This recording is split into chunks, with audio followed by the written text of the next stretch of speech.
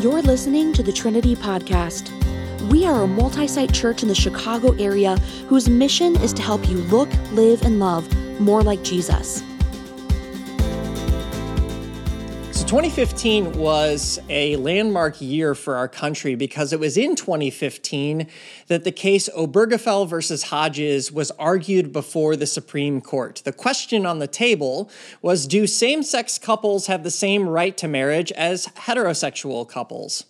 And in the 5-4 ruling, the justices required in all 50 states and the District of Columbia that they were required to perform and recognize the marriages of same-sex couples on the same terms and conditions as the marriages of opposite-sex couples. This had been a debate that had been going on in our country for years, and in many ways, it was a huge turning point in how we defined marriage and who is given the rights and the protections under that terminology. But what many of us don't know is the backstory that led to that case. It goes back to 2011, where a man by the name of Jim Obergefell's longtime partner, John Arthur, was diagnosed with ALS. In 2013, Obergefell and Arthur were legally married in the state of Maryland. However, they had moved to Ohio. And after meeting with an attorney, they were told that under Ohio's same-sex marriage ban, Obergefell could not be listed as Arthur's surviving spouse on his death certificate. And so Jim Obergefell sued the state, and it was that case and several others that came before the Supreme Court in 2015. And it was really during that entire period, as this case was moving up through the courts, that this phrase, "love is love," came to the forefront of our national consciousness. It came up as supporters of same-sex marriage argued that two consenting adults, if they love each other, should be allowed to get married. They should have the same protections under the law that heterosexual couples do. That was the whole premise behind the statement, "love is love." And so, being that we're in a series where we're starting to address a lot of these statements, that's what we're going to be talking about this weekend. Now, this debate isn't new in the church. We've been talking about it as long as our wider culture has. And typically when we've talked about it in the church, the debate is really centered around questions of sexuality and sexual identity. And certainly those two issues are huge issues, and the Bible has a lot to say about them.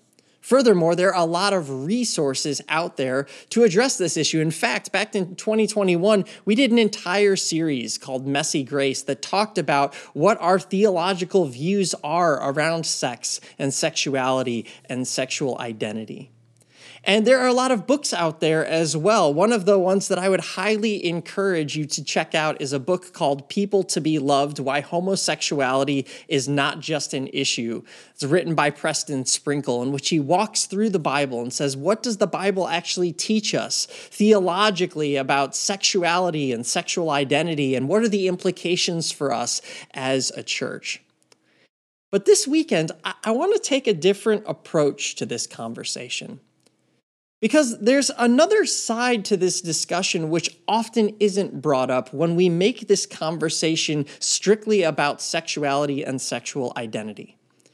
It was actually a subject that was brought to my attention as I listened to a YouTube conversation in which an author by the name of Justin Lee talked about the tensions that he has talking about same-sex attraction and what it means to be a gay person within the church. And what you need to know about Justin is that he is a gay man. He's also a Christian, but he believes that there's room to affirm same-sex marriage. And he was talking a little bit about his views, and this is what he said that really stood out to me. He said, one of the frustrations that many people in the LGBTQ community have with the church is a lack of empathy. That we have this conversation, and it's a very heady, theological conversation, but it is not a real lived experience conversation. Over and over again, the conversation ends up being about sexual morality and what God wants for us sexually. But the big question we're asking is about companionship and love and who cares for us when we get sick and the deep grief that comes with someone saying, "You have to be alone." See, Justin says that the real issue here isn't ultimately about sex, it's about companionship. Having people in your life who know you, who love you, who are going to care for you in your old age. And he says, and when we reduce this conversation strictly down to talking about sexuality and sexual identity, we're actually missing the deeper heart cry of many people in the LGBTQ community when it comes to life in the church and what the church teaches about marriage. And this is part of the reason why, among many other reasons, Justin has arrived at the conclusion that there must be room for affirming same-sex marriage within the church. But see, what lies behind that really is an assumption that goes back to another question. The question is this: is marriage the solution for human loneliness? Justin believes that it is. So the question is that really our answer as well?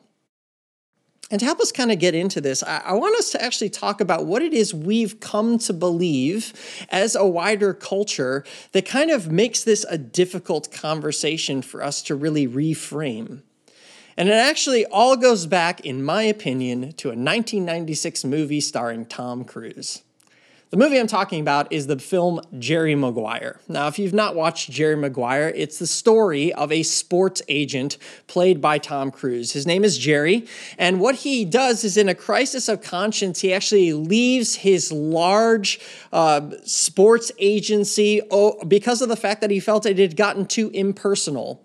He wanted to approach his clients in a very different way, a way that was more relational, more care-centered. And the only person who ends up leaving the firm with him is his assistant, played by Renee Zellweger.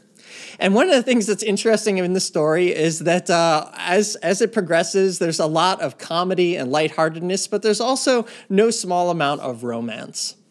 Jerry and his assistant end up getting married, but one of the questions that comes up during the movie is this a marriage of convenience or truly a marriage of love?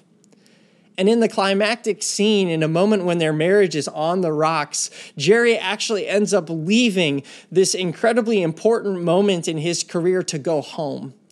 And he comes running into the living room where Renee Zellweger is standing there, and he starts to just pour out his heart to her. And as he gets to the end of it, he delivers this line. He says, "I love you.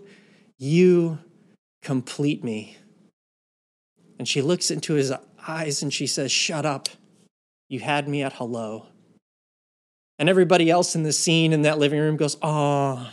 And the rest of our culture looked at that scene and goes, "Oh." And I have to wonder, is that true? Is it true that God has designed our world in such a way that the only way we're really going to find completeness is by finding that perfect other person? You see, that's really at the heart of what he's saying. He's saying, you are the one who completes me, that even if I have all the other successes that this world has to offer, it means nothing if I don't have you. And we live in a society that seems to be built on this very ideology. I actually don't really blame the film Jerry Maguire, because really what I think was being articulated there is an assumption that we actually hold in Western America, an assumption that we've held for a very long time. And that is that out there in the world somewhere is our soulmate, is the person who completes us, the one that we have to find in order to live a full human life, to truly experience deep intimacy, to be fully known and truly loved. We have to find the one. And I think that many people in the church today have actually been influenced by this very ideology. Here's what I mean.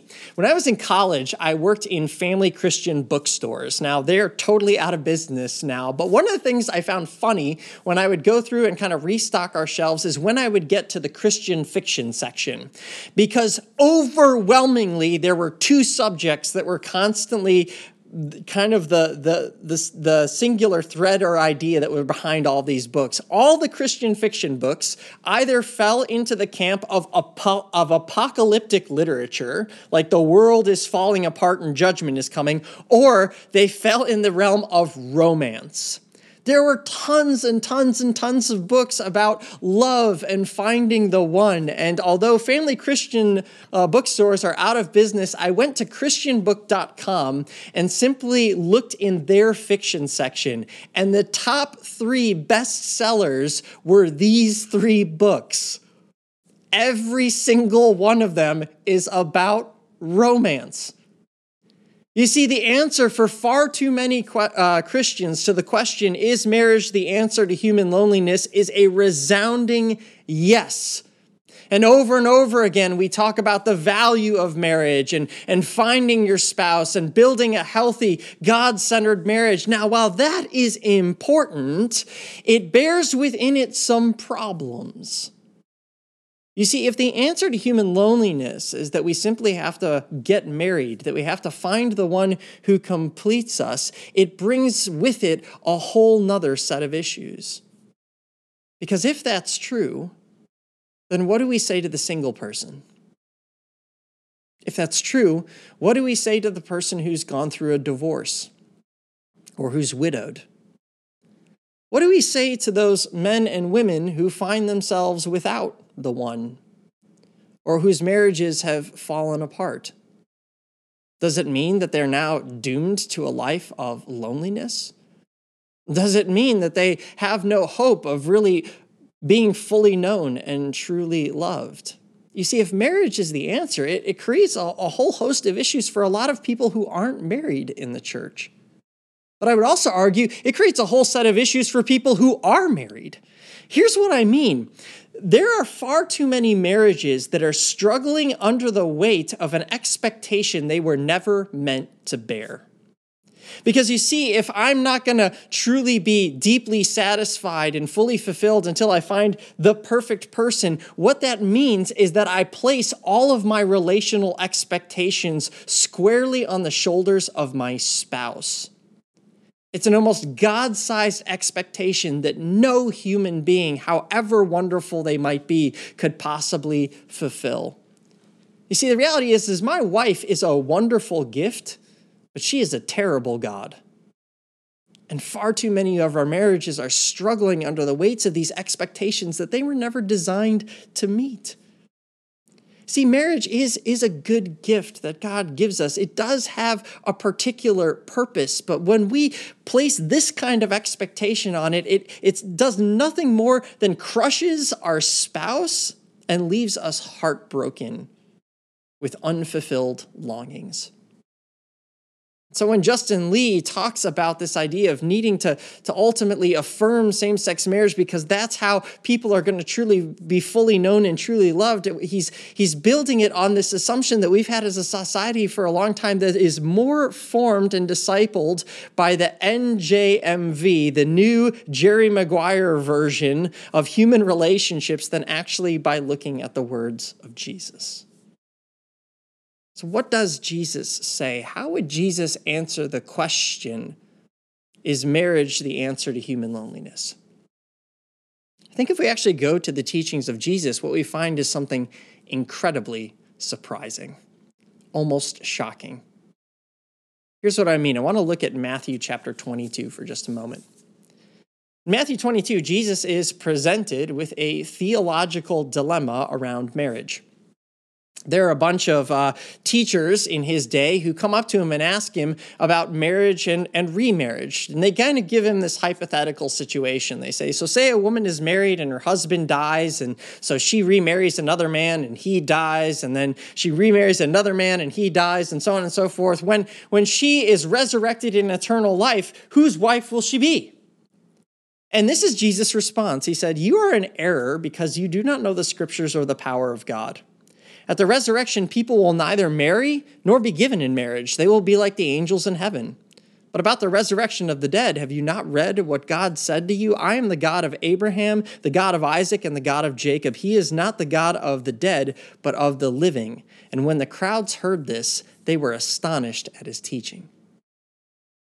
You see, Jesus lived in a culture that idolized marriage. It was assumed that you were going to get married. and that single people were often looked down upon as less than, people who maybe had been cursed or overlooked by God because marriage was so central. But Jesus says in God's grand plan, you are asking the wrong question and looking in the wrong place if you're truly to understand what God is building. You see, in the grand narrative, while the story starts with a couple in the garden, where it ultimately ends is with a family in the city. See, what Jesus says is he says, you need to understand that God is the God of Abraham, Isaac, and Jacob. And God's promise to the patriarchs was that he would build a family made up of people from every tribe, tongue, and nation, and that it would be in this family where we would find true satisfaction. It would be in this family where we would truly be known and truly loved. It would be this family that would satisfy our deepest relational longings and desires. You see, when Jesus talks about relational fulfillment, he doesn't talk about marriage. He talks about family. In fact, at one point, his mother and his brothers come looking for him, and they're trying to get through the crowds to find him. And one of his disciples comes up and says, hey, your mother and your brothers are looking for you. And Jesus says this. Then Jesus looked at those seated in a circle around him and said, here are my mother and my brothers. Whoever does God's will is my brother and sister and mother. See, over and over again, Jesus talks about family. The family of the church, the family of his followers, the family of his disciples. He says that this is the community. These are the relationships that we're ultimately designed for. And in fact, the only time where Jesus uses marriage imagery is in talking about himself. At one point, when some of the teachers of the law ask him why he and his disciples don't fast, Jesus says this. He says, how can the guests of the bridegroom fast while he was with them? They cannot, so long as they have him with them. But the time will come when the bridegroom will be taken from them, and on that day they will fast. Likewise, John the Baptist, when he's asked, why isn't that Jesus' ministry is growing and yours is declining? Shouldn't something change here? He responds with these words. He says, the bride belongs to the bridegroom. The friend who attends the bridegroom waits and listens for him and is full of joy when he hears the bridegroom's voice. That joy is mine, and it is now complete. He must increase, and I must decrease. John says, Jesus is the bridegroom. The people are his. See, over and over again, when marriage imagery is used by Jesus, it's talking about himself. He says, the deepest longings of your heart will never be satisfied ultimately in a human relationship. They're only going to be satisfied in a relationship with me. But where you experience community, where you experience that love, is ultimately in the community that I'm building. I think it's said best by St. Augustine, who wrote this in his Confessions. He says, our hearts are restless, Lord, until they find their rest in thee. Jesus says, if you want to be deeply loved, you need to know me first. But where you begin to experience that relational wholeness is actually found in the family that I've created for you. You know, oftentimes at weddings, we cite 1 Corinthians chapter 13. It's a passage that says, love is patient and love is kind. It does not envy, it does not boast, it is not proud, it does not dishonor others, it is not self-seeking, it's not easily angered, it keeps no record of wrongs. Love does not delight in evil, but rejoices with the truth. It always protects, always trusts, always hopes, always perseveres. Love never fails. We read that at weddings because we're like, this is what marital love is all about, but we forget that wasn't written to a married couple. That wasn't written to a husband and wife. That was written to a church. That was written to the family of faith. And one of the things that the writers of the New Testament over and over again emphasize to the church is they say, you all, as this family, you are to be the ones who give love to each other. I love how John puts it in 1 John chapter 4. He says, dear friends, let us love one another, for love comes from God. Everyone who loves has been born of God and knows God. Whoever does not know love doesn't know God, because God is love. This is how God showed his love among us. He sent his one and only Son into the world that we might live through him. This is love, not that we loved God, but that he loved us and sent his Son as an atoning sacrifice for our sins. Dear friends, since God so loved us, we also ought to love one another. No one has ever seen God, but if we love one another, God lives in us, and his love is made complete in us.